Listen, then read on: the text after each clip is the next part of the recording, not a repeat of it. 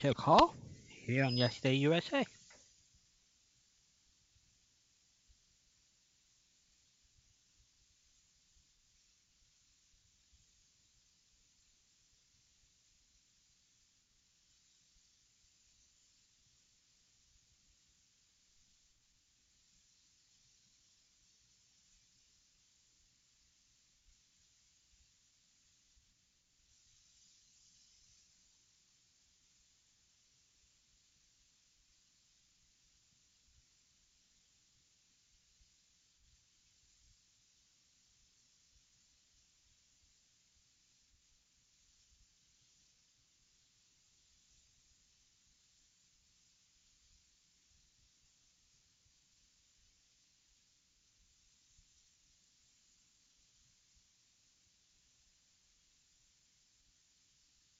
And what happened there? Do we have a dead CD here?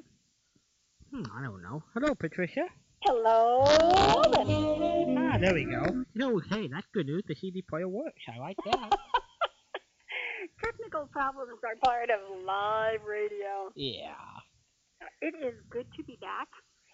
So how was your... Do you have any idea yet how much P.T. Barnum charged his audience of 6,000 when he introduced the Swedish Nightingale, Jenny Lind? The Swedish Nightingale was her nickname. He introduced her to the American audience in New York City, 6,000, and he charged a basic price. Some of the tickets were more. Basic price. Mm-hmm. You guessed 50 cents. Want to take another shot? Sure, a buck. How about $3? Holy cow! In 1850. $3. $3. Top. And that was the basic price. Some tickets were more. You know, remember the movie Gone with the Wind? When it came out in 1939, they charged big bucks for it. Like an opening night kind of pre-seating. Uh-huh. And I think it was $2. For Gone with the Wind. Yeah, and considering what was it, movies 10 cents or something, you know. So $3 for Jenny Lind. Well, she was a well-known singer, I know, but I didn't know she. I don't think she was that good. Well, I can't think of 1850. Yeah. I don't know what the economy was in 1850 and whether or not people were freewheeling. You know, I have a lot of discretionary income. I do not know. It was a part of the Gilded Age, I believe. I think the Gilded Age was before the Civil War. So the money could have flowed. Money could have flowed. P.T. Barnum knew how to promote, however. I have an old-time radio trivia question based upon P.T. Barnum. Okay. And that you should know. Okay. What show did he appear in? P.T. Barnum? Uh-huh. I should know this? Yes. Well, if I should know it, it must have been a Fibber McGee and Molly show. No. But it's a show that you and I both love. Oh, we love so much. I know we do. We love Henry Aldrich. We do. We love the Great Gildersleeve. We do. Think of a Western. We love Western? A Western. Frontier Gentleman? Something that, you know... something... it's my favorite Western. Your favorite Western? And you totally agree with my taste. I hope everybody noticed that. I agree with your taste. Well, my goodness. I don't know what your favorite Western is. You do, too. I do? Uh-huh. Not the Lone Ranger? No. Red Ryder? No. It was on for 1 year? Hopalong Cassidy? No. Roy Rogers? Roy Rogers! No. Goodness gracious, what is your favorite? The movie star. Who I think who I thought was great on radio. Who? And let's see if I bet this caller knows the answer. Hello there. Do you know the answer? Sure, Gunsmoke. No. But this is. Thank you. I'm feeling vindicated now. This show, I think, is, and I'm probably total in the minority. I think it's terrific writing. Better than Gunsmoke, in my opinion. When this was in the 1800s. And Alive had a radio. I know that is the trick question of the whole thing. But the character B.T. Barnum appeared on this one episode of this radio show. And it's a Western that you love, and you're telling me I love it too. Yes. Well, I love Paladin, and I love Frontier Gentlemen. You love the six-shooter. That is the answer, the six-shooter. Oh. I don't love the six-shooter. See, you threw me off there. You love the six-shooter. I do. And if you might remember, it's the episode where he is on the stage as a Shakespearean actor. I remember that. And the guy who wanted to hire him as an actor, B.T. Barnum. I did not know that. Yeah. I do remember that show. I believe Yeah. I've listened to them all. Nolan? Yes, and I was going to contribute something for a change. Good. So, for Ralph, about Tailspin Tommy. Uh-huh. That was a movie serial. He was correct. It was a motion picture or a movie serial. And it starred Gene Rogers and Noah Berry Jr. And an actor named Clark Williams, who I haven't heard of. He was the hero. Good-looking guy. And then the radio show followed, I think, this serial. I don't have a date on it, but I would guess mid-30s or mid to late 30s. And I don't recall the dates on the shows that I sent to Ralph, the Tailspin Tommy radio shows. I didn't, as I told him, I had never even heard the name before, and now you're telling me they were even out in movies? Yeah, a serial, geared at the younger crowd. Uh-huh. But it's well done. It's held up well, and the photography's good, and as serials go, it's pretty good. Was it wartime? Oh, you said in the 30s, though. Uh-huh. Yes, and I was hoping you'd know the radio show's dates, but maybe later you can find that out. Well, I have an interesting. Talking for just a couple of seconds. I have an interesting story about Noah Berry Jr. Do you? March 31st, 1946. Lux Radio Theater had the Berry family do a radio show together. Wallace Berry, their daughter Carol Ann, and Noah Berry Sr. And right after the rehearsal, Noah Berry Sr. passed away, so his son, Noah Berry Jr., stepped in and did the broadcast that night. Very unusual circumstances, but he filled in for his own dad on Lux Radio Theater right after the rehearsal. So, well, interesting anecdote. Sure is. And that's really, it's heartbreaking to think that somebody had to do that. Yeah. Wow. Okay, are you ready, Nolan? What's going on? What's going to happen? He found the dates of the radio show, I bet.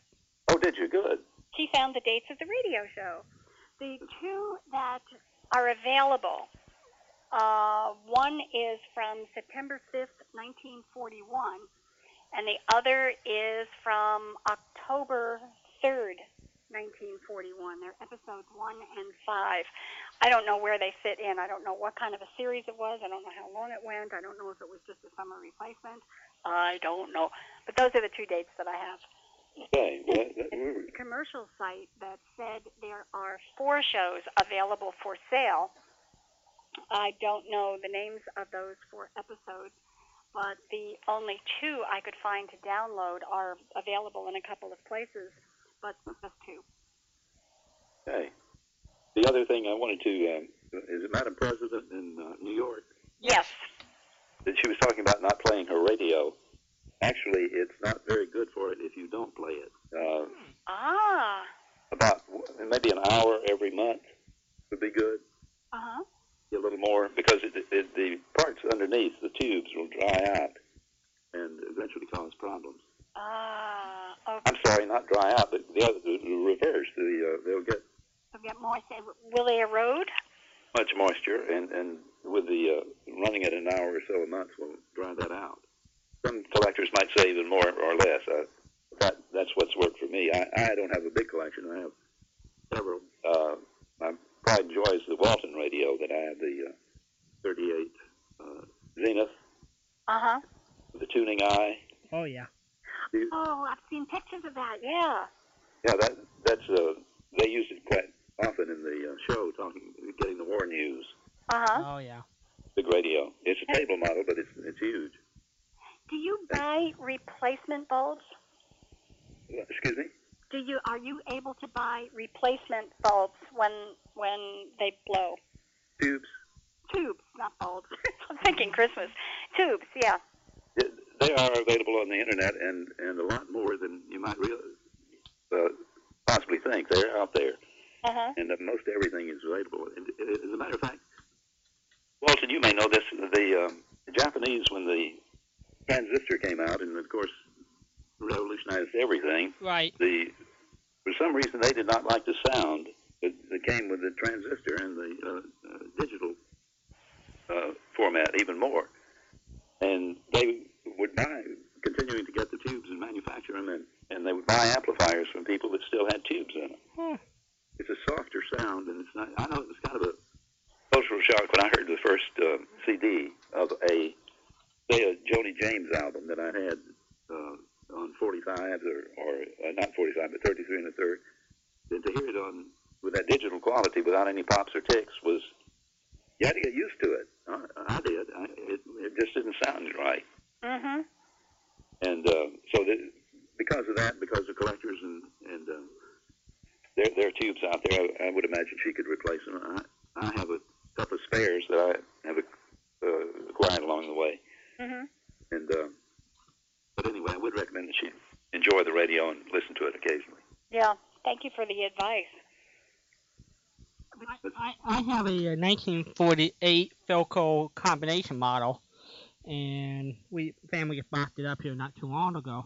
But the only thing that's sad about it, when I use the turntable to play 78, it's got the belt click, click, click, so I know I need to go inside and fix the belt. That's probably the reason why I will hear the click, click, click sound. But it comes out your speaker, or is it just a mechanical? I can hear it through the speakers, so. Oh. Yeah, it's probably in the turntable and yeah. bringing it up into the tone arm, and yeah. you're hearing it that way. But it was interesting to hear you say about the difference in the sound. You're accustomed to hearing a person or a sound in one way, and then they clean it up, take out all the scratches, all of the pops, put it in digital, and it sounds different. One of the things that people tease me about is that I love the scratches. I love the old sounds. If I'm listening to an old blues or cocktail lounge singer belting it out from the 1920s and 1930s, I want to hear all the scratches and pops, and it's just part of that recording. When you clean it up, it doesn't sound the same.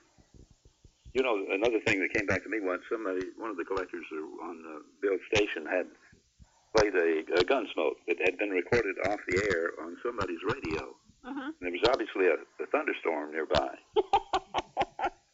You would hear the static made by lightning. Oh my gosh! It brought me back a long way, because many times I've listened to that program, and that might be a storm going on. You know, you're nice and warm inside with your radio, and it just brought back a lot of memories. Just blowing like mad outside. Wow. Do you want these two tailspin Tommies? I'd be happy to email them to you. Sure, yeah, that'd be great. I have this serial. If Ralph wants a copy of that, he can let me know, and I'll get it to him through you. The serial movies? Yeah. Oh, wow. Ralph, are you listening? I hope. I hope that he'll be thrilled. If he's not listening, he'll be thrilled next week. Otherwise, he's thrilled right now. That's great. Sure, I will pass it. Is it okay if I send him your email? Sure. Okay, I'd be happy to do that. I will do that. Well, now, were you guys allowed to bring records home to play on the air? And if so, did you guys have some device to help take out to load the snap, crackles, and pop over the air? I mean, was there a way to clean that off? You know, if you were playing a 78 or a 45 or a 33. Yeah, it was 45 for my generation, but do you mean take the records from the radio station? No, yeah, well, no. Let's just say you were at the you were at a radio station, and you wanted to play a certain song, But you know the radio station didn't have it, but you had it in your own files. Oh, I see. Uh-huh. Well, that seldom happened to me. The station got it first, and I would get a promo copy, which is the record company would send out an additional one because they wear out, oddly enough. And sure. Have you ever heard of the expression called Q burn? I have not. That is when, Patricia, you may or may not know this, but when we played records on the radio, did you ever wonder why they start immediately as the DJ announces that they... Yes. Yes. To you that was something must be different because they don't start that way when I put the right. needle down on them. Right. Well, you would put the needle on the record and spin it forward. Then when you heard the sound, you'd back it back a quarter of a turn. Right. And then you hit the switch for it to go. It would be right there. You know, the first note of music would be right there. Yeah, you had that kind of turntable you can go back and forth with.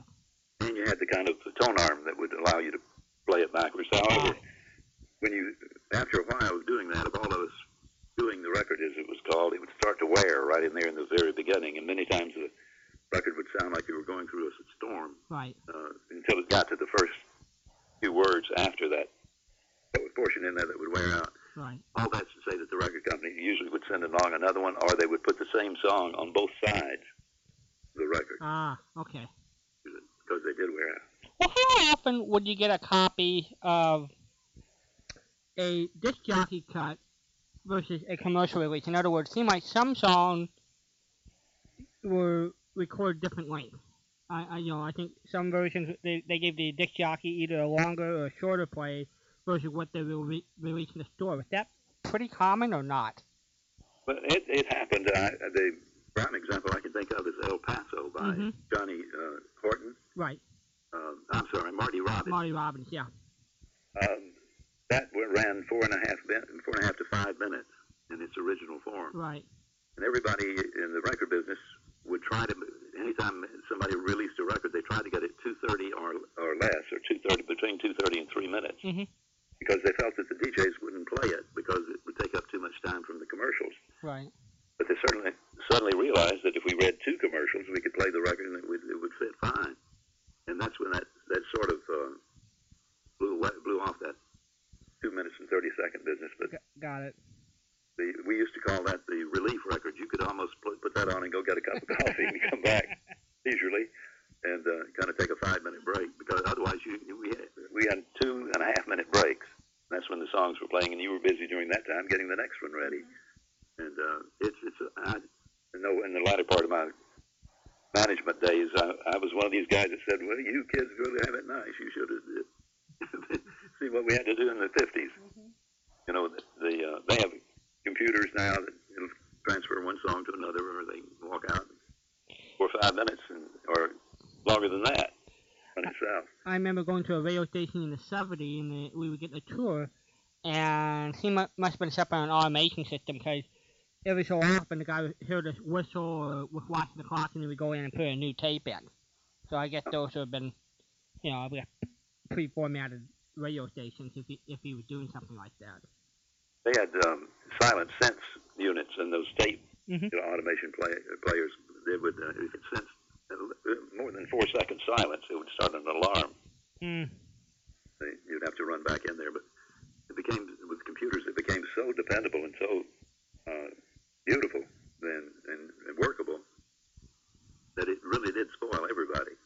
I mean, it was at the point where we used a service because with 5 radio stations, we couldn't program each one of them with all the music, but there are services out there, as you probably know, that do that. Right. And it was so sophisticated that they would load into your computer overnight new replacement songs for ones that they wanted to move into a more frequent play or less, whatever it might be. You wouldn't even know it till you printed it out the next day. You have any idea how to do it today? I mean, I understand nowadays that radio stations are pulling everything off a hard drive. You think the format or just dropping songs on somebody's hard drive and every night to change the mix? I mean, I imagine they're doing that. You have any idea how they're doing it today, Nolan? That was, as I was saying, when they downloaded the songs, it was on the hard drive. Okay. It was from satellite those days. Right. I was thinking from satellite in those days, and I was thinking now it's just probably I don't know if most people know. A lot of shows that we play here on Yesterday USA, the national shows. I'm thinking when radio was Twilight Zone. Those shows, folks, those are no longer mailed to Bill Bragg. Bill has to go to a website and to download those shows. And that's how they syndicate shows nowadays. In the old days, they would mail to radio stations about once every 2 weeks the shows that they want to be played. But nowadays, you're given a code and you go to a special syndication website and you download the shows and there you go. It saves a lot of mailing for the syndicator, for one thing. So. Sure. They also would send by on the internet the music list because they would tell you what song to play every hour. They wouldn't tell you necessarily, but your automation would play it automatically because it would the information was downloaded to the computer and it would. How would you keep track of what were the popular songs of the week? Did the disc jockey had to keep track of a log back in those days? I imagine you were part of a radio station that on the weekend you had your own top 40 of the week or whatever. How would you guys keep track of that? Or would there be some national service that would send you these are the top 40 songs that play for this week? Would there... The service would tell you what they were and the order in which to play them. Okay. And it automatically ran that way. In the earlier days, 50s and 60s, you would go to Billboard magazine or one of the trade magazines to get the where they were on the charts and how often you wanted to play that song. And I'm sorry, I have a little bit of a sore throat tonight, but I hope you can hear me. We can hear you. Yeah, you're fine. You're fine. I was just reminiscing. I'm going for my 50-year class reunion next month. Oh, isn't that scary? It is. But the thing about our generation, and Walden touched on this another time, we were talking about the era of the Joni James and Kitty Collins and Frank Sinatra and that sort of thing. Yeah. We are the first generation to have our own music. Correct. Generation was the one that was playing Elvis when they were playing Frank Sinatra for the adults. Correct. Platters for the kids and the Andrews Sisters for the adults. And that period in music history is very, very vital and quite a change. And think how lucky I was to be a teenage disc jockey during that period. And you could hardly go wrong. Remarkable. Nolan, that was a very sharp transition from the Andrews Sisters to Elvis Presley. Was it faster than any other time in history, which is in my brain? I don't know a whole lot about music, but even from the flapper days, for example, into the 30s and from the 30s into the 40s, it seems like this was a much faster and sharper transition. Oh, absolutely. I think so, because you had the rockabilly influence. They called it in those days race music influence. And then a little bit of the country, the rockabilly and the regular country all put together to come up with rock and roll. And I think anybody would say that was a greater transition than ever, and as you say, in music history. Left the parents in the dust. Well, if you think about it, in the 30s and 40s, music back then, even the popular band, didn't have the generation separation as we saw today. Let's face it, what they play today is so narrowly defined per generations. Kids who are 18, 19 are listening to their own music. The people in their late 40s are not listening to that music. So you have a definitely generation gap just because of taste of music today versus 50 years ago. I have a pristine copy of Rock Around the Clock. Whoa! And on there, it says Foxtrot.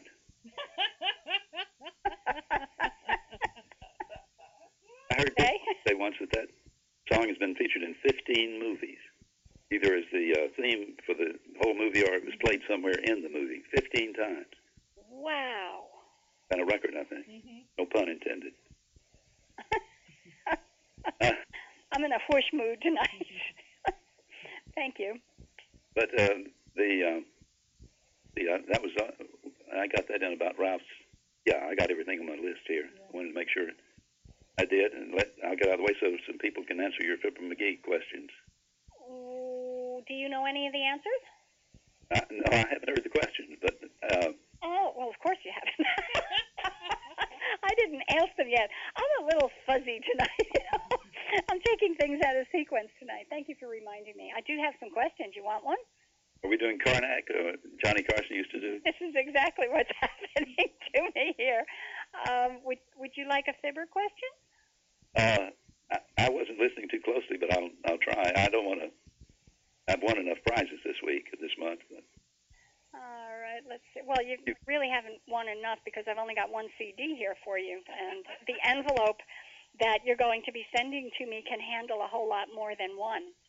By the way, switching gears just a moment, you said use DVDs. Do you just use it on a standard recorder, like the one in your computer, and it will automatically span to, say 25 hours or something? Say that again about the 20 hours? Well, for example, the run you sent me was 50 half-hour shows. Uh-huh. Total is 25 hours, I guess. And if I wanted to put something on a DVD on my recorder that's in my computer, I just go ahead and do it, and it'll take as much as I can put in there for 25 hours. You have something different with your recorder that you normally do with your standard CD. It's the number of megabytes, not the amount of time, that dictates how much I can put on a DVD or a CD. Now, the files that I sent to you were so large that those 25 shows wouldn't fit on a CD, which is why I put them on a DVD. Right, okay. And it operates on my computer the same way as a CD. I just drag and drop and burn. And I can do that with either the CD or the DVD.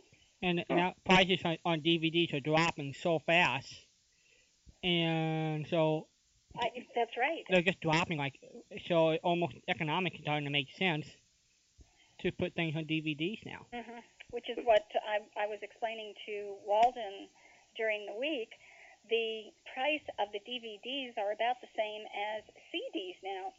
So when someone here, for example, on the Saturday night show, wins trivia prizes and they've got 2 or 3 CDs, I'll drop them now on a DVD, put everything on a single disc. Instead of packing up a whole bunch of CDs, I only pack one DVD. Well, that's great. Does that make any sense?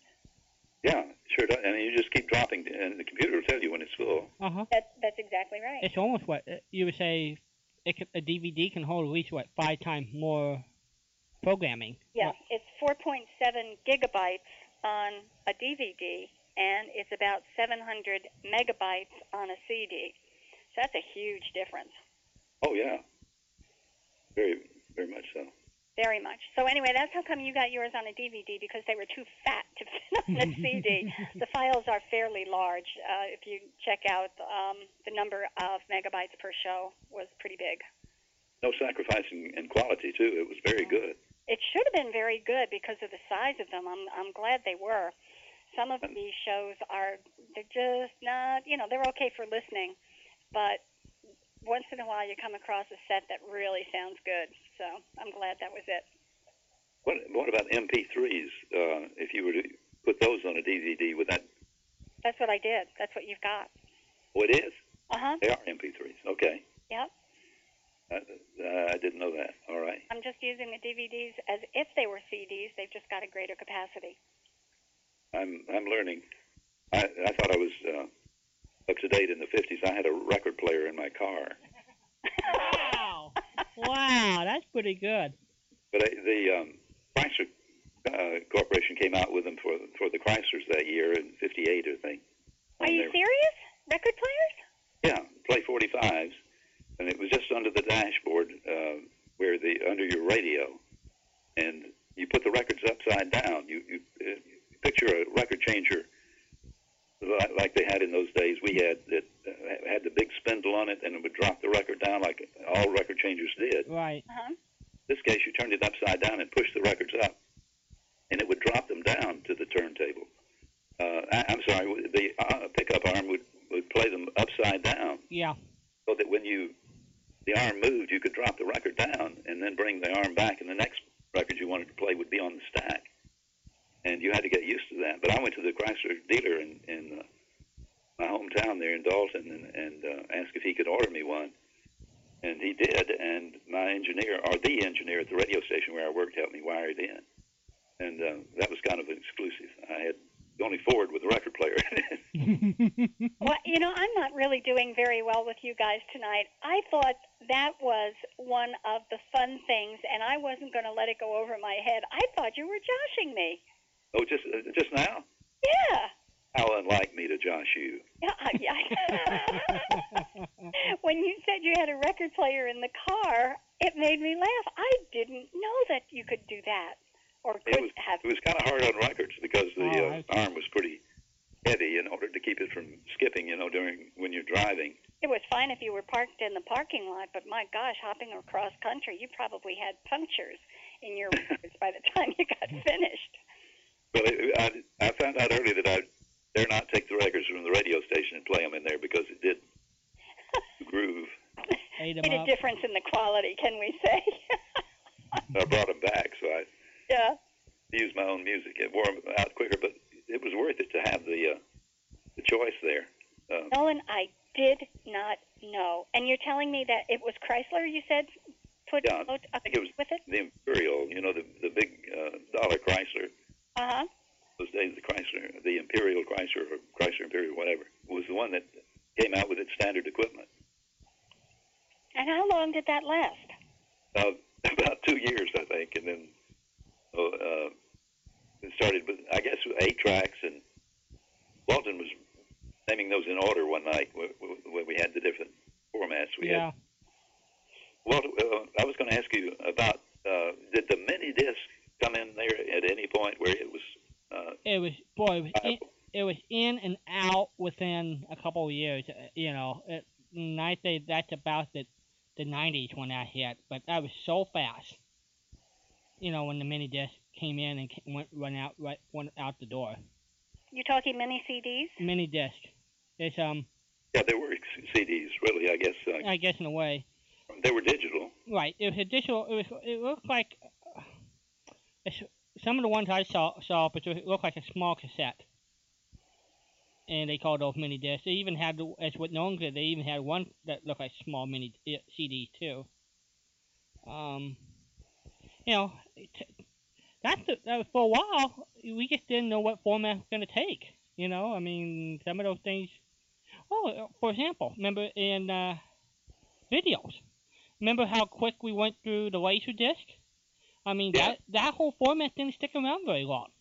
And I still have a player and a lot of Laserdiscs. Yeah. I need to put on eBay or something. Right. Somebody else enjoy them, but the quality was very good. Oh, yeah. It was cumbersome to have those big discs, but it was good. It was a good quality, but it fade in, fade out. Was the quality as good as what you can get on a digital CD now? I think so. I think it's comparable. It's just the big format, the big platters that you had to work with were cumbersome, and then they managed to squeeze it down with the technology that you were talking about earlier. But it was very good. Now, I've only seen movies on there that were redone or re-enhanced. Right. What is the word I'm thinking of? Restored. Yeah, re-release. They look great. In fact, the Republic Pictures did most of their serial inventory on those big discs. Well, the thing that gets me now, I don't know, our friend Brian Hendrickson up in Seattle, saying now Warner Brothers are restoring a lot of the classic movies now, but it's video on demand. In other words, you go to the website, you order, and you burn your DVD from the website. They're no longer you can buy them in stores. You just go to a site, and then when they release a new classic movie, that's how they're doing it. Wow. Post office is really taking a licking between us and delivering that stuff by satellite. Yeah. Well, internet, I guess. Well, that's why you see, Blockbuster's $1 billion in debt, and Barnes & Noble, all these places are going to go by the board. It's just a whole new technology is changing the whole landscape. Did I read recently that Blockbusters has Blocked and Bust? Yes. It's in bankruptcy. Supposed to be this month. And this new AT&T service, we've had it in our house for about 3 or 4 months now, that allows you to play back any recording on any TV in the house. In other words, you start a movie in the den, say, and you want to go upstairs and finish it in the bedroom. You put it on pause, you go up there, and you can bring it back up. And it has features like you can put your entire record collection on this in your computer, and this system will reach in there and play any song you want to. They'll be listed on the screen, and also you can have your family photographs in there and bring them up, and then choose music to go behind the pictures. It's amazing. It's almost Orwellian. It is. One night we were at dinner, and I was telling my son about a movie that I thought he would like that came out in the 70s. I think it was called The Last Detail, and I was he said, about when did that come out? And I guessed, and so forth. And within 2 minutes, he passed his BlackBerry or Blueberry or whatever it was across the table, and that movie was showing on that screen. Oh my gosh! And I thought, this is spooky. This really is. But I love it. I love gadgets, and it's a nice time to be alive. Yeah, it's amazing. That's one of my goals is get all my analog files and Frank Percy's analog file on the digital format. So that's what it's all at. It's, and that's the major task, trying to get analog into digital. That's time consuming. Well, it really is. But it's where it's going. I have one reel-to-reel left that really works well, and I was talking about earlier, some of the bloopers are on the open reel tapes, and it's very hard to play them, say, down the line like we do, because you can't arrange the cuts on there like you want them, or you can go from one to the next. And it's really archaic, but this is a beautiful machine. I just hate to have to watch it go out of style completely. Yeah. There was some guy that's Bill's acquaintance that repairs those things and swears by them, and he wouldn't use anything else but open reel. But yeah. I can't remember his name, but he made an interesting point about collectors using it and using 4 tracks or something and putting their inventory on there. But the CDs sure are convenient. Yeah. And that's what Bill's doing with the station. He's getting everything off of cassettes and put it on all CDs. So every show you're going to eventually hear on the station, not too long, it's going to all be hard drives and CD format. So good. Yeah. Right. Make his life easier. Life is getting so easy in this medium. It's scary. It really is scary. Well, it'll be interesting to see what happens in the next 4 to 5 years. Yeah, that's for sure. Yeah. Hey, I will talk to you later on, and if you'll give me some information for Ralph, I'll drop him a note. Okay, I'll send your email to him, and he can contact you. Perfect. Okay. Okay, I'll get the shows out to you. They're too big to email. I'm going to have to crunch them down a little bit. Okay. Crunch. I have to make them a little bit smaller. Okay, y'all have a good night. Thank you. You too. Okay, thanks, Nolan. Talk to you later. Bye-bye. Bye-bye. God, did you notice Patricia had a southern accent going there? Y'all. I get to say y'all. Yeah, oh my God. I didn't know you had that part of you, Patricia. I have a y'all. Hello there. Hello. Hello. Oh? You just heard that you can buy tubes and you should run your radio. Heard everything that was said, and Good. I appreciate Nolan bringing that up. My father did teach me years ago that with electronics, especially radios and stuff, you have to turn them on. It's just like a car. You cannot leave it sitting in the driveway and not do anything. You have to start it every so often and keep it oiled well. So, but I did know about that, but I'm glad that he brought it up, so this way other people could hear that too, that, might have radios that have tubes. And I will look on the internet for certain tubes that I will take advantage and stock up on some things. Yeah. It's comforting to know that stuff is out there. Well, yeah, you need, I was a DJ for WERA 1530 AM out of South Plainfield, New Jersey, and you were talking about, Walden asked, what did you use, knowing, what songs were the top songs, and we used Billboard, and we also had a playlist, and when I would come in and start my show, the previous DJ would tell me, and you had, Nolan can verify this, many of us went off the track of the list, and we had to pay heck for it, but you were supposed to follow this list to the letter, and when you would go in, the DJ would tell you, okay, I stopped at number 97, and you would have to do 98, 99, 100, and then when you left, you had to tell the DJ coming on what number you stopped at. But there were many times that we got all heck raised with us because we went off the list. It got repetitious and very boring, and the manager would come in, he'd scream at you, what do you, stick to the list, stick to the list. And it's like, yeah, okay, goodbye. I guess Gordon McClinda was not a popular fan for the disc jockeys. He was the one. He was the one that invented the top 40 concept. Yeah. Yeah. Yeah. It was. But when I was doing it, I would bring in like a whole mess load of 45s. We used carts, which were 8 tracks. Right. And the commercials were on the 8 tracks, and the songs were on 8 tracks. And in between songs, you're pulling from here, putting back in there, pulling from there, putting watching the clock. And then, of course, you had to do the live, news reports and weather, and your area school reports and closings and stuff. It was a lot of fun. I enjoyed it. I miss it. I really do miss it. Lucy, how many times a week were you broadcasting? 5 days a week. So if now you're running a top 100 cycle, did you wind up with the same songs days in a row? Me personally, no.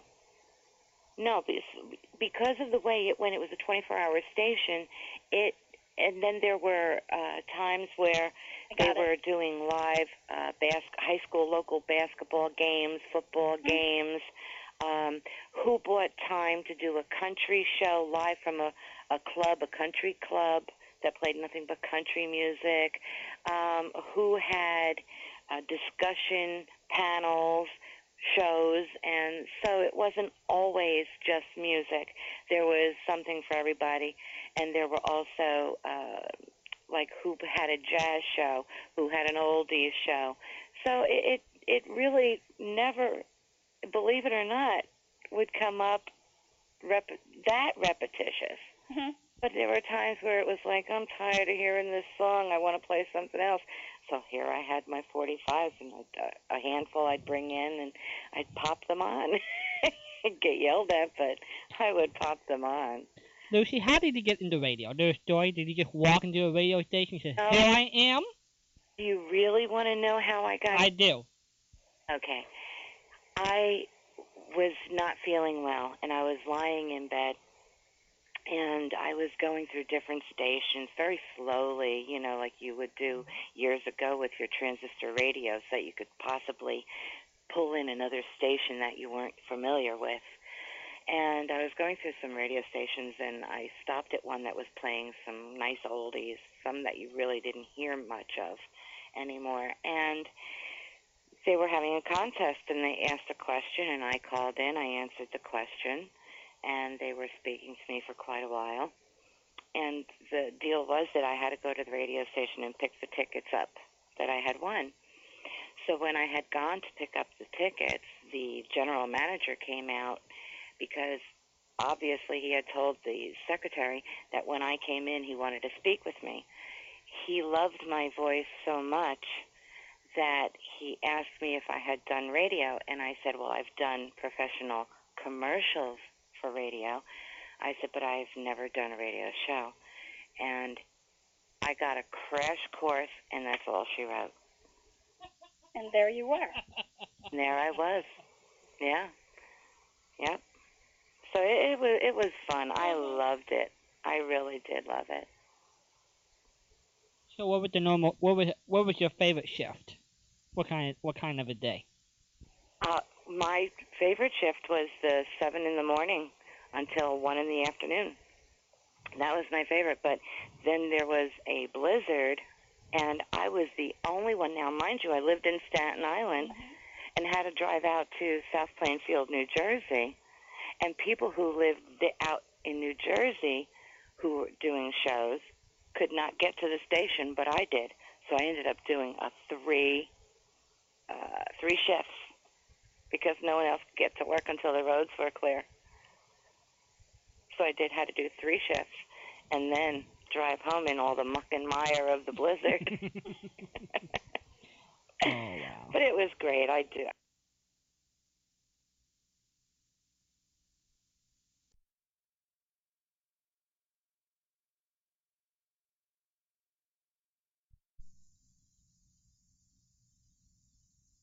Into a religious station, which they only wanted to use as a bounce out, which you probably know is for a transmission to get further. Their religion out further to the media. Make like a repeater for everybody. Right. Yeah. And so everybody got let go, and as a matter of fact, they just tore the building down 2 years ago. So, you know, I would have done it until I passed away. I would have died at the station. That's how much I loved it. I really did. I did. I miss it a lot. I mean, if you enjoyed it that much and you talk about it periodically, it was really part of your life. It was a big part of my life. I just got offered to do a show, an internet show, and I don't know. I'm thinking about it, possibly doing it, maybe not doing it. I don't know. I just want to see, because right now I'm transitioning all my 45, 78 albums and cassettes onto CDs. And my kitchen table is just loaded with blank CDs and cases and cassettes, because I said, let me do the cassettes first, because once I'm done with them, I get rid of them. Then I go on to the 45s, get rid of them. Then go on to the 78s, get rid of them. Go on to the albums and hold on just to the autographed ones and let the rest go. I'll do a whole lot on eBay. What are you going to do with all of the space? I make room for more stuff. As George Carlin would say, you get rid of stuff so you can buy new stuff. See? They speak our language. They do. Are you ready for your fibber questions? Okay, I will take a stab at it. Okay, now we've gone, what is this, a half an hour, 45 minutes? Uh-huh. All right, we'll test your memory tonight. Oh, God. Okay, all I need is one, okay? Mm-hmm. Okay, Fibber told Molly at the outset that his geranium was different from anything he had ever planted before. Was it different? It lived. That's right. Because it lived. It was alive. Very good. You've got it. Okay, now the next one, and I know you were sharp enough to pick this one up. This was a special show in that it is one of the incredibly rare times that we heard Doc Gamble's first name. What was it? George. Very good. So this is a rare show. I didn't realize until I listened to it today that it was one that popped his name.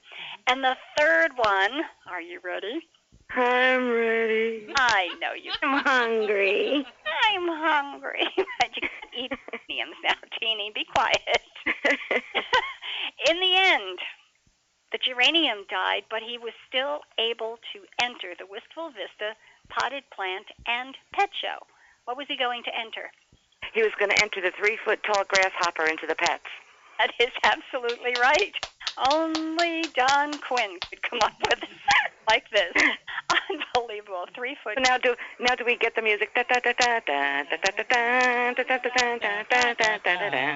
Walden, do you have any Gosh We Won music over there? I'm not that talented. Oh, you're going to find it in your files. He'll call you on Tuesday and play it for you on Tuesday. Okay, we've got band performances. What else can we sell you tonight? Oh, gosh. Hooray for Hollywood. Were you listening when I went through the history lineup that I've got? The new history stuff? No. When? At the very beginning of tonight? Sort of in the middle. Let me see what I got here. And I'm mentioning We're it reading only them more for Tony and, Yeah, that's right, Ralph. The FDR Death Train and the World War II public service announcements were... The World War II public service announcements I think I'd be interested in. Okay, I really like them. I'm clicking into them periodically, and of course they're short because they're ads. Some of them are much longer, but they're like 1 minute, 2 minutes, 3 minutes type thing. And World War II PSAs. Okay. I think you'll enjoy them. They're pretty cool. Oh yeah, I think I will. Because weren't they a lot of propaganda as well in them? There probably were. I haven't listened to enough of them. I mean, hold on and let me see how many are in the file. I mean, it's a huge number. But because they're not long, you can fit a huge number in there. Let's see. Yeah. Well, Nolan cracked me up when he was talking about the 1958 Impala with the turntable underneath, or he had a 1958 Ford with the Impala's turntable. Yeah. And he said dash under the radio. Yeah, and he had it in his dashboard. What a trip. Nolan, you're a trip. A record player in his dashboard. There's one man who loves his stuff. Listening, Nolan. My father would have done something like that. God rest him. He would have done something like that. Good. Because he was into all that stuff, too. There are approximately 80 in here. Oh, good. Some of them are Bing Crosby, Fibber McGee and Molly did 4 or 5 of them, Frank Sinatra, Orson Welles. So it's a good collection. And it deals with a whole bunch of different things, like joining the wax and saving your scrap fat. So, stuff. Good. You'll enjoy it. Let me know forward to it. How you love it, okay? Good. Well, I thank you, and I will continue listening. And thank you, Nolan, again for the information. Yeah. And thank you for being there, you two, and keep me going. Good. And I'll talk to you again next week. In 2 weeks, though, I might not be able to talk to you because it's my birthday, and I don't know where my husband will be taking me and dragging me off to. Hawaii, right? Yeah. Your mouth to God. On a wing and a prayer. Yeah, I know. That's the only way I'll get there. Yeah. So, but if I miss the show, know that it's only because I'm out somewhere, not because I don't want to listen or you're having a good time. Involved. All right. Okay? Sounds All good. right. I'll talk to you next week. You bet. Have a good night. All right. Bye-bye. Bye-bye. There she goes. Eat no Cheerios. That's good. Yeah. 714-545-2071. It's our hotline number. And we love to hear from you. And we have another set of questions for Walden. And these, I think there are a couple in here there are a couple I know you're going to know, but there are a couple of others that you might need some help with. Let me answer a couple of the earlier ones I gave out.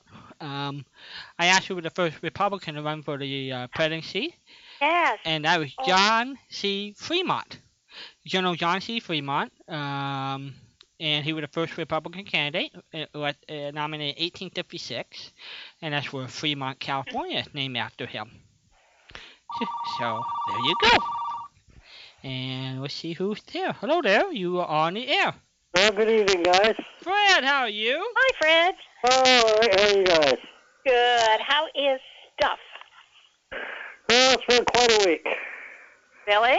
Quite a week, yeah. Bad week? Good week? Well, it's kind of gone both ways. Bad in that my PayPal account's all screwed up. Uh-oh. And they canceled my subscription to you guys. Oh. I got to reactivate it. I don't know what's going on. So apparently something happened on the 19th of August that was suspicious. So they limited my account where you can put money into it, but you can't take it out of it. Well, that doesn't sound really cool for your end. It doesn't. And there's like 3 steps you're supposed to do to reactivate it. And I did the first 2. And on the 3rd step, you can do like 1 of 3 things. And no matter what I do, it kicks me back to this other page. And it won't reactivate my account. So I'm going to have to call them or something. It's frustrating. What did it claim happened that caused this to trigger? This suspicious activity on the 19th of August. And I don't remember even logging in then. I don't log into that account very often. Did you go to the list of transactions, the received and the send archive up there to see? Yeah, there was nothing there. I didn't lose any money or nobody took any money out. Somebody... I don't know what it was. Like I said, I got to call them, find out what's going on. Because I sell on eBay too, and that's where all my money goes from where I sell. Oh boy. You got 2 possibilities going on up there then. Yeah, so... eBay, of course, owns PayPal. Right. PayPal owns eBay. I'm not sure. Well, eBay, I guess, owns PayPal. Well, I got to figure it out anyway. So that was that. And then yesterday, the day before yesterday, I've been driving for 25 years, and I caused my first accident. You okay? And that was pretty upsetting. Are you okay? Oh, yeah. Yeah. It was just stupid. What happened? I was running late for work and taking a left onto another road and cut it short. And the guy was there waiting at the intersection to pull out, and I hit him. So I want you to tell me that you have 2 cars that had a little bit of damage, but people are okay. Yeah, that's about it. Okay. All right, I feel better. Little fender bender. But 25 years, that's a long time. Yeah. And I always brag about it all the time, too. Never cause an accident. That's what you get when you run your mouth, you know? Uh-huh. Well... There was a suspense show based upon that. Yeah? Concept. Starring James Cagney, the safety driver, and he going to drive to pick up a safety award, and he gets into an accident. Okay. Yeah. Oh, well. What are you going to do? Yeah. What was the end of the show? How did it end? I don't remember. Well, then... Basically, I think he killed the person. He tried to hide it. Oh, ooh. One of those stories. I can do that. Yeah. And he asked the question before, and I said, "Oh, that's a great question. I don't know the answer. What is it?" He said, "I don't know either." This is not good. We're having a very screwy trivia night tonight. You're not advising me to go out and kill the other driver, though, are you, Alvin? Well, if I did, I don't think I'd be here. So it'd be pretty hard for me to run away if I did that. So yeah, I agree. It'd be pretty hard for you to do it. I know. Yeah. I know. Okay. Well, anyway, we have a couple of pet stories for you. All right. Okay. We love pet stories. I got a ton of them, but I'll give you the best 2. Okay. When I was probably about 16, we had a dog. Her name was Cheyenne, and my dad, she was a pound dog, and my dad would take her everywhere, in his truck. And at the time, Dad was, what he did for a living was he'd go around to auctions and buy stuff and have a perpetual garage sale going, 9 months out of the year. And 7 days a week, he'd resell it. And he was headed to something, and for some reason, didn't want the dog to go that day. And so he said, "You're not going," and made her stay. And you can see her; she was whining about it and was not happy. Well, he pulls out of the driveway. She's laying out back next to my mother, who's sitting down watching the garage. He pulls out of the driveway and takes a right and starts going down the road. Well, she takes off across our lawn and jumps into the passenger window of the truck as he's going down the road. Okay. and she hit it dead on while he was going down the road. And to this day, he said, "It's a damn good thing the passenger window was open." Oh my gosh, yes. She had broken her neck, yeah. And she got to go. He was like, he didn't turn around. He took her with her. He didn't have very much choice at that point, did he? I don't think so. That's good. Oh, wow. Yeah, she was an impressive dog. And the other one I had is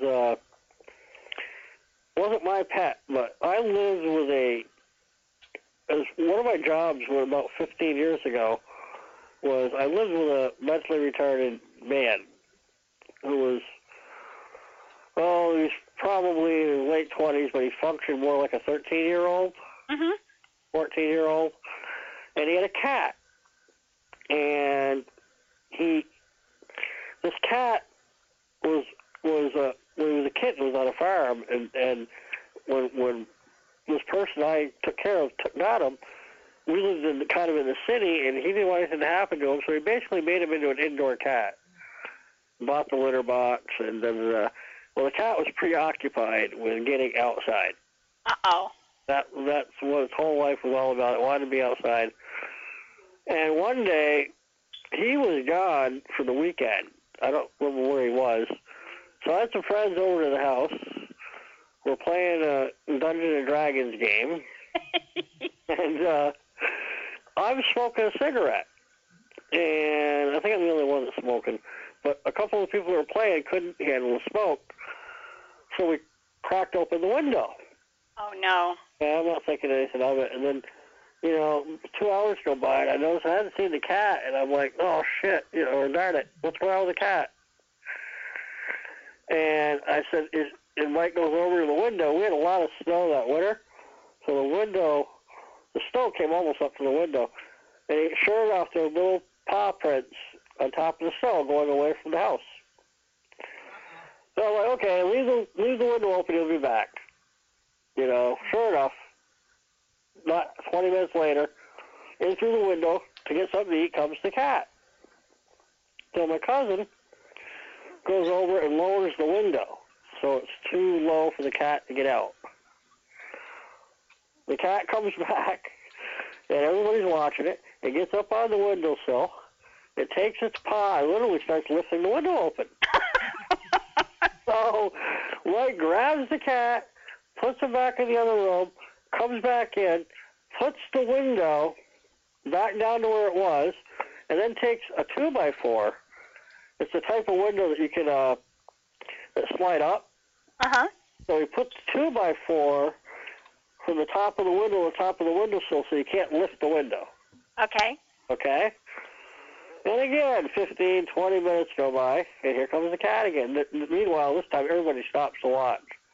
Because you're ready to laugh at the cat, because it's not going to be able to open the window. Well, it gets up on the windowsill, and it tries to lift the window. The window won't lift. This cat doesn't miss a beat. It looks up, sees the 2x4, gets up on its hind legs, and it's swatting at the 2x4. Wow. And I just dropped my jaw. I was like, that's just way too smart for a cat. Damien, too, in fur. Unbelievable. Yep. Yeah, it didn't miss a beat. Just like, okay, the windows suck. Ah, there it is. I'll fix that. That's funny. It's amazing that I was having to lock him in my bedroom until everybody left, yeah. It's amazing he didn't find a way to get out sooner, if he was that smart. Oh, he's been out before. He has been out before. Yeah. It wasn't the first time he'd gotten out. But before, the difference was Paul would go out and find him. Bring him back. But it was cold. It was the middle of the winter, and I wanted out to go traipsing out in 6 feet of snow to find some stupid cat. Please, you're talking to a cat person here, sir. Sorry. And I knew it'd come back. It was hungry enough. Love my kitties. Oh no! You give me a choice between a cat or a dog, I'll take a dog any day. I know. Well, I think a cat is you either love them or you don't. Not too many things in between. I mean, I don't mind cats. It's just that every cat I've ever had has always been a real pain in the butt. So I guess I've had negative experiences. I mean, I loved all the cats I ever had. Don't get me wrong, but like one used to wake me up. I had one at college. Every single morning at 6 o'clock in the morning, it starts sucking my mustache. More gross in the world. You wake up in the morning, there's a cat sucking under, and he wakes me up every morning. Every morning. I'm like, go away, cat. This is out of control. Oh, you are the same cat that killed a mouse in my apartment. I woke up in the morning and it's in my bed, a dead mouse. So I take the mouse and I throw it out the window.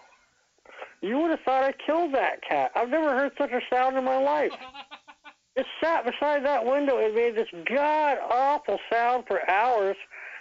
And I'm not lying to you. I went downstairs, I outside, got the damn dead mouse, brought it back up, threw it out in the hallway. We were looking at a closed hallway outside our apartment, and threw the cat out in the hallway and let us play with the mouse till its heart's content. I couldn't take the sound. It was awful. You went wrong, Walden. It was awful. Well, it was a present to you, and you rejected him. That's why she cried. It was, but I just can't handle waking up to dead rodents in my bed. I'm not sure I'd feel very warm to that. I had a kitty that brought a snake home for me one time. That's kind of cool. Yeah, and it wasn't a big one. It was and it wasn't a garter snake. It was a green snake. I don't even know what kind that was, but she played with rubber bands. She would hold the rubber band and kind of snap it and pop it across the floor. So I'm guessing that she thought this might have been a giant rubber band and this one wiggled, but they bring gifts to you, and she marched into the house and just kind of dropped it on the kitchen floor. It was like, this is for you. Thank you so much. This is really cool. Yeah, I'm sure that's what my cat was doing too. Like, here you go. Yeah, that was the only outside cat I ever had. Everything else was... Little toy. Well, no, I wasn't impressed.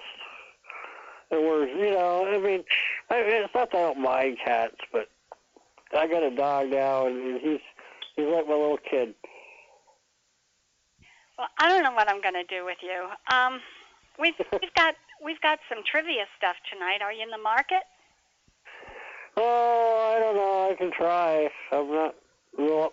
You always say that, and you always know. How about your next dog? How about our next dog question? Okay. We don't have any more dog questions. I got one for you. I created one. Yeah. Go ahead, Fred. What's your dog question? Well, I don't know if it was on the radio or not. I know it was on the TV version. Mm-hmm. Who called his dog Dog? Say that again, please. Who called his dog Dog? Who called his dog Dog? Oh, come here, dog. Here, dog. I know there was a radio show. I don't know if he called it this on the radio show or not. I know he did on the TV show. Dog. Just plain dog. Just plain dog. And everybody asked if that was his dog. He'd be like, no, he goes where he wants. Walden, do you know? I think I'm going to know when Fred tells me the answer. That's the problem. I think it's in my mind somewhere. You call him Dog. Come here, Dog. Here, dog. Here's an interesting... What's the answer? Now I've got a story behind that. Like I said, I don't know if it was on the radio show or not, Sure. but on the Western, Brian Keith on the Westerner on TV. Oh, I don't know that show. There was a Western radio show, right? Yep. Yeah. There was a Western, you bet. It was the same, it was a TV show called The Westerner. Starred Brian Keith, and he called his dog. Well, here's a little inside story about Yesterday USA. You know, Kim, our lovable Kim Bragg, loves animals. I think we all know. And she has quite a menagerie of animals. Well, she'll find one a stray or take one home, and Bill said, "Well, I'll let you keep it if I get to choose the name of the pet." Well, as Kim said, Bill's memory's not always the best, so everything, as you can guess, Big Bird, Kitty, everything after the species. I like it. Yeah. And the dog is? Puppy. Puppy. Yeah. There you go. Yeah. Come here, puppy. Yeah. Can't go wrong. Yeah, puppy, kitty, Big Bird, you know. Cannot go wrong. No. But it happened. I like it. Yeah. I've never named a dog. I always get my dogs at the pound. They've already got names. So and you keep them? Yeah, because I figure, I look at, you want somebody changing your name when you're 14 years old? 50, I get them when they're 2 or 3 years old, and yeah, they're already used to their name, and why the hell change it? Okay, well, I can live with that. What's that? I can live with that. I mean, because dogs, they'll come to their name, and they're used to their name, and yeah. It's like, that's very kind, because not everybody would think of the Poochie like that. Yeah. So I've never ever had to name one. And I'd never want a puppy anyway. As much as I think they're cute, they're just too much work. Oh, it's an awful lot of work to get them through puppyhood. You are so right. Okay, I have 2 questions for you. Okay. And I have one too. Okay. Oh, that's right. You had a doggy question. What's your doggy question? Who had his dog Tig? Oh, Tig. Mm-hmm. Yeah, I know Tig. It's T-I-G. Right. Mm-hmm. Do you know who Tig was? No, I don't. Okay. Go ahead, Patricia. Let's give out your 2 questions. Okay, your 2 questions are, what color was Hopalong Cassidy's horse, and what color was Hopalong Cassidy's hat? One of them will get you a CD. One of them will get me a CD. I don't know, red. Red horse? Yeah, why not? That does not earn you a CD. What color was Hopalong Cassidy's horse? Oh, brown. Black. Or what color was Hopalong Cassidy's horse? I said brown. I said black, white. There you go. Hoppy had a white horse. Now, what color was Hopalong Cassidy's hat? It'd be white then. A white hat. Every good cowboy is supposed to wear a white hat. Yeah, the white hat and ride a white horse, yeah. Wrong. Hopalong Cassidy had a black hat and he wore a black outfit. Isn't that amazing? Bad guy.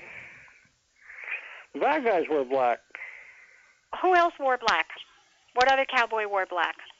Well, all the old Westerners, whenever you watch John Wayne, all the bad guys wore black. No. Yes! The only other good guy I can remember that wore black was Zorro. Zorro wore black, and the Cisco Kid wore black.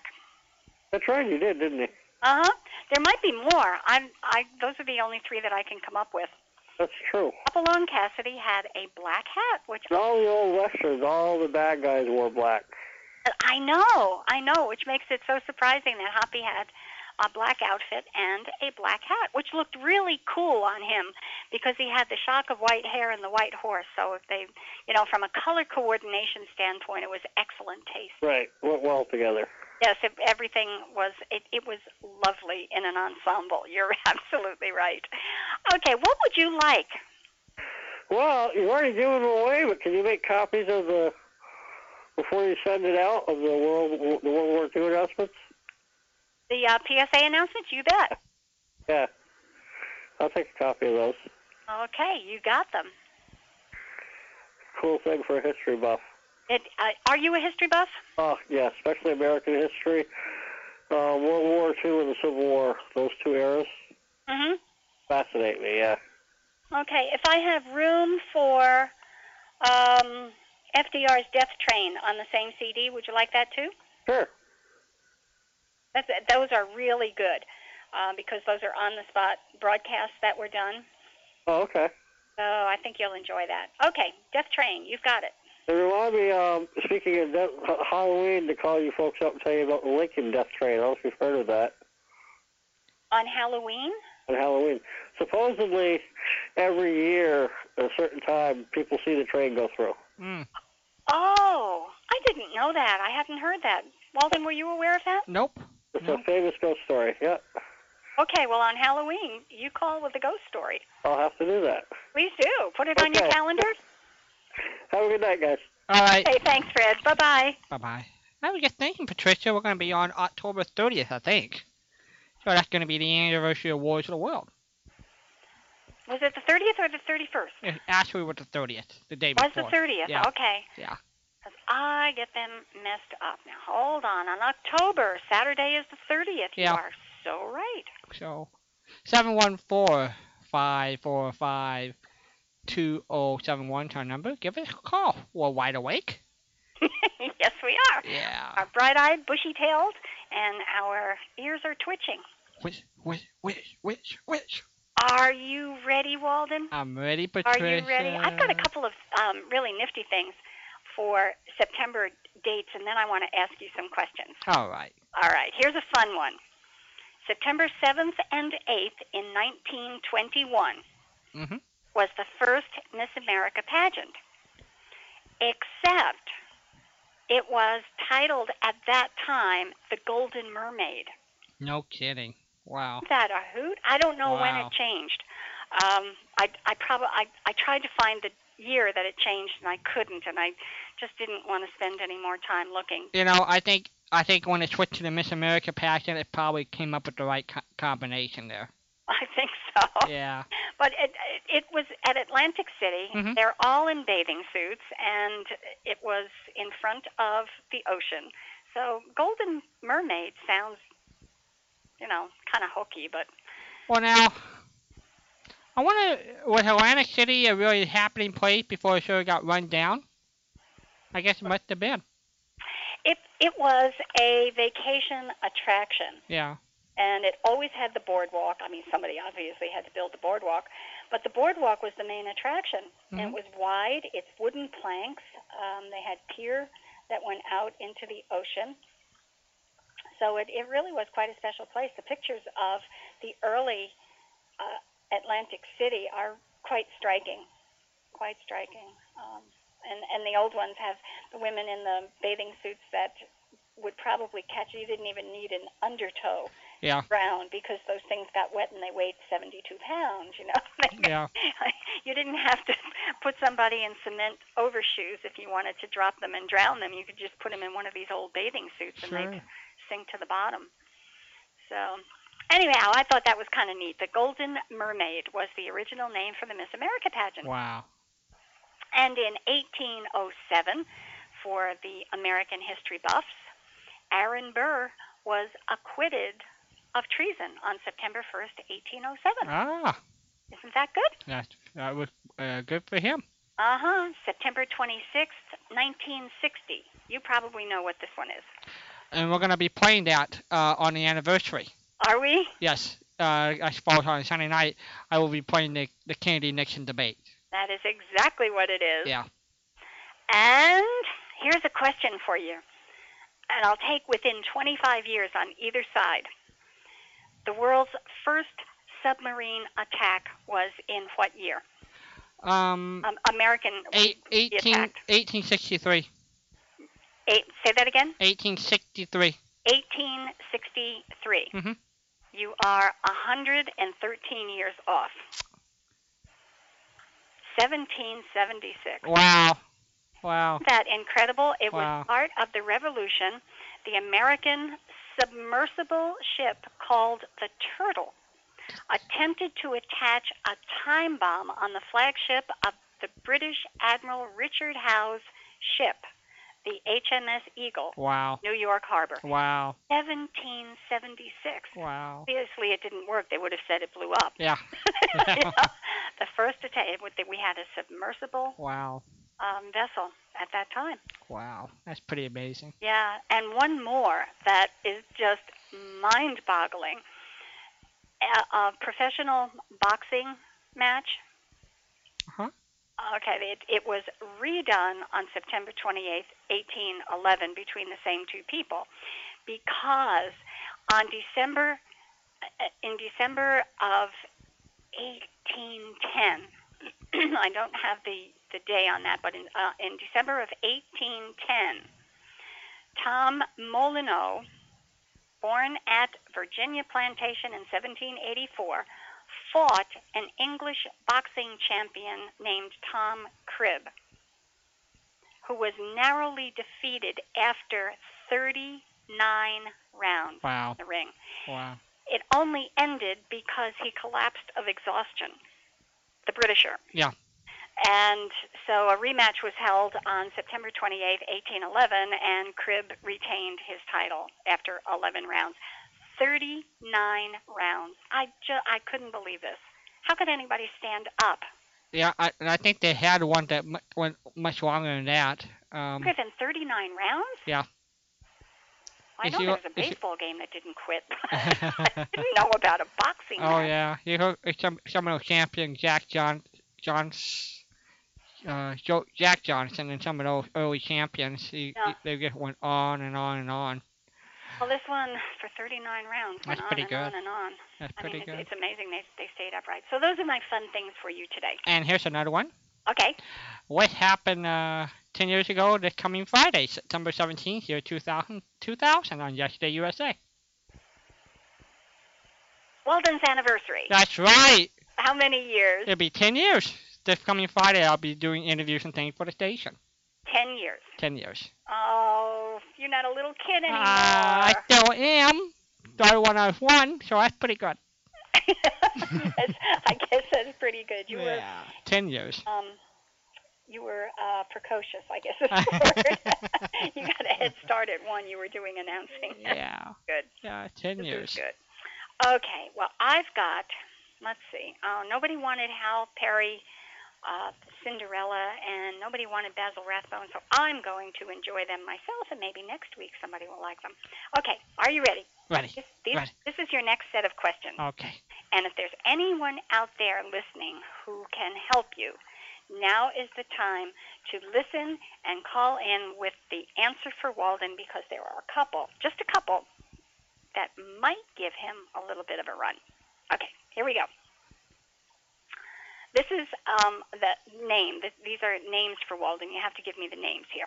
What was Chief Gates' first name? Chief Gates in The Great Gildersleeve.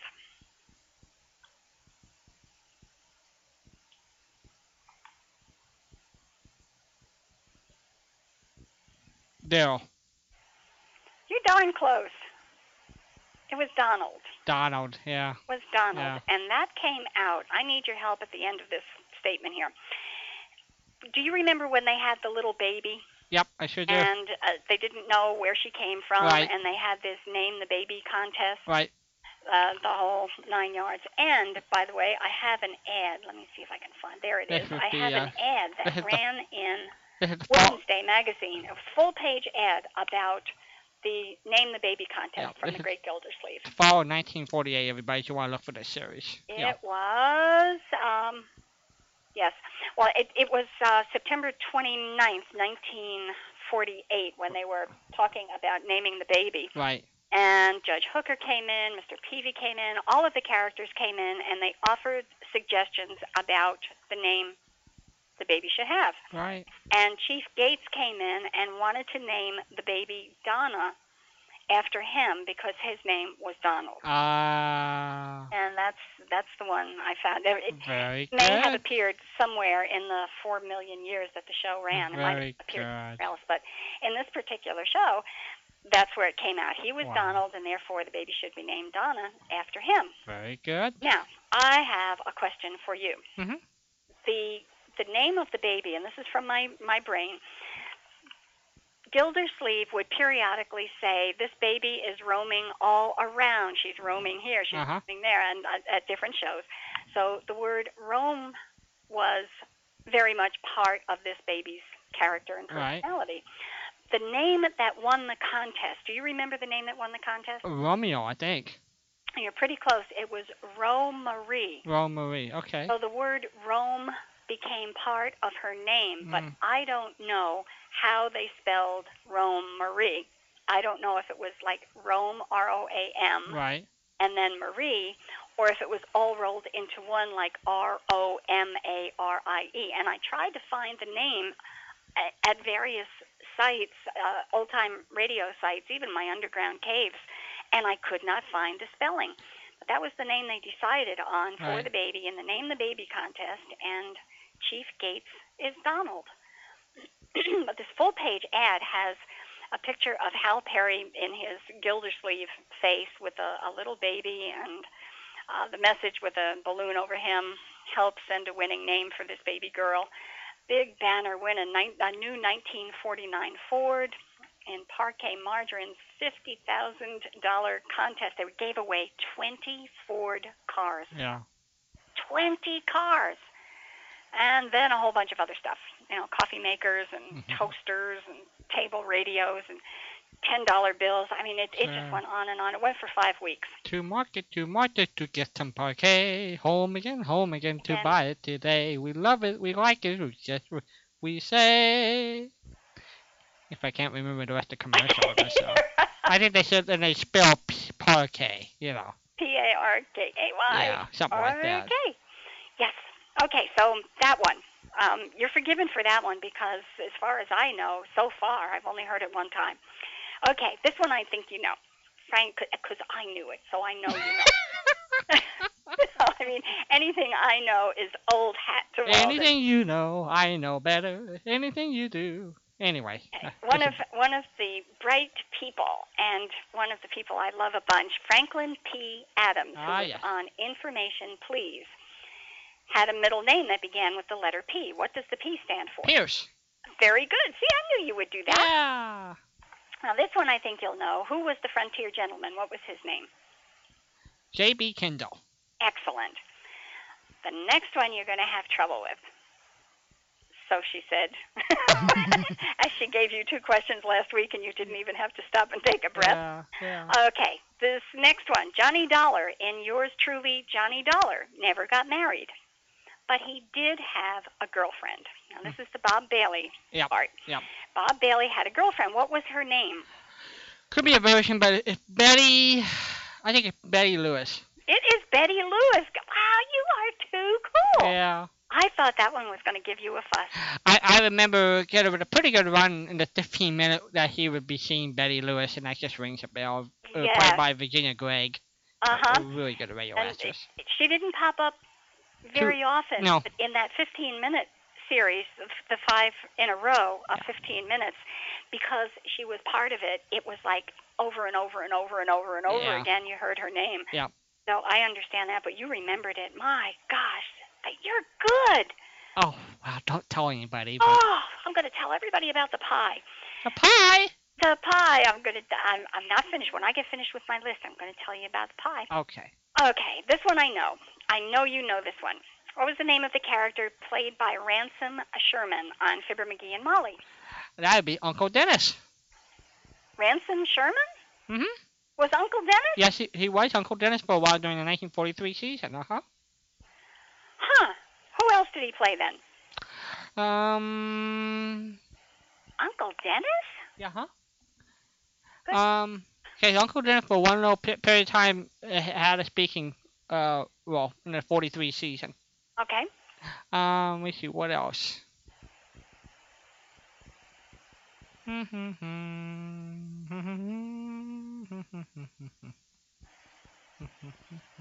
going to give you credit for this one because I didn't even know he played Uncle Dennis at any point.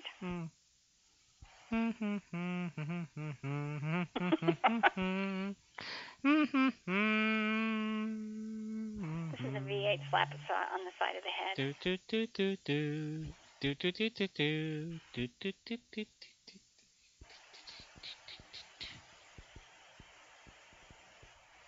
You know it. I know you know it.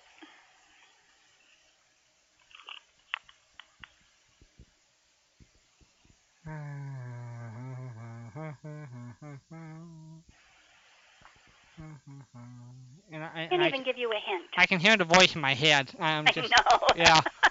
And it was so distinct. Yeah, Rankin Sherman had a very easy spot-on voice. But in this character, he had a speech pattern or a way of speaking that was distinct. And you can hear it in your head. I know you can.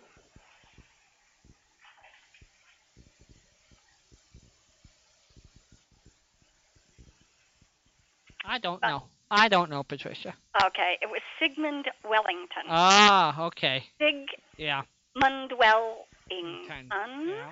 He was the owner or the manager of the local movie theater. You recall that? Nope. He came and announced one time. It was only on a very short time on Fibber McGee and Molly, and immediately after he finished that run on whichever season it was, I'll have to go look up the dates. Well, I think he was in the 41 season, but that's just my gut. Okay. But I know he went and did a summer show for them in 41. And that was right after that, and he wasn't with Fibber McGee and Molly very long. He did the summer show, and it was extremely successful. I mean, people really loved him. Actually, that's the reason why we have the Great Gildersleeve, because Johnson and Wax did the audition for the Great Gildersleeve, and I think the nephew or somebody of the Avatar really wanted to use Hal Perry, the Great Gildersleeve, as the summer replacement. But the advertiser or somebody wanted to stick with Ransom Sherman for the summer show. And the guy was so frustrated he went and sold it to Kraft Food. So that's why the Gildersleeve went over to Kraft. How interesting. Yep. I did not know that. Of course I didn't know it. I spend my whole Saturday night saying, I didn't know that.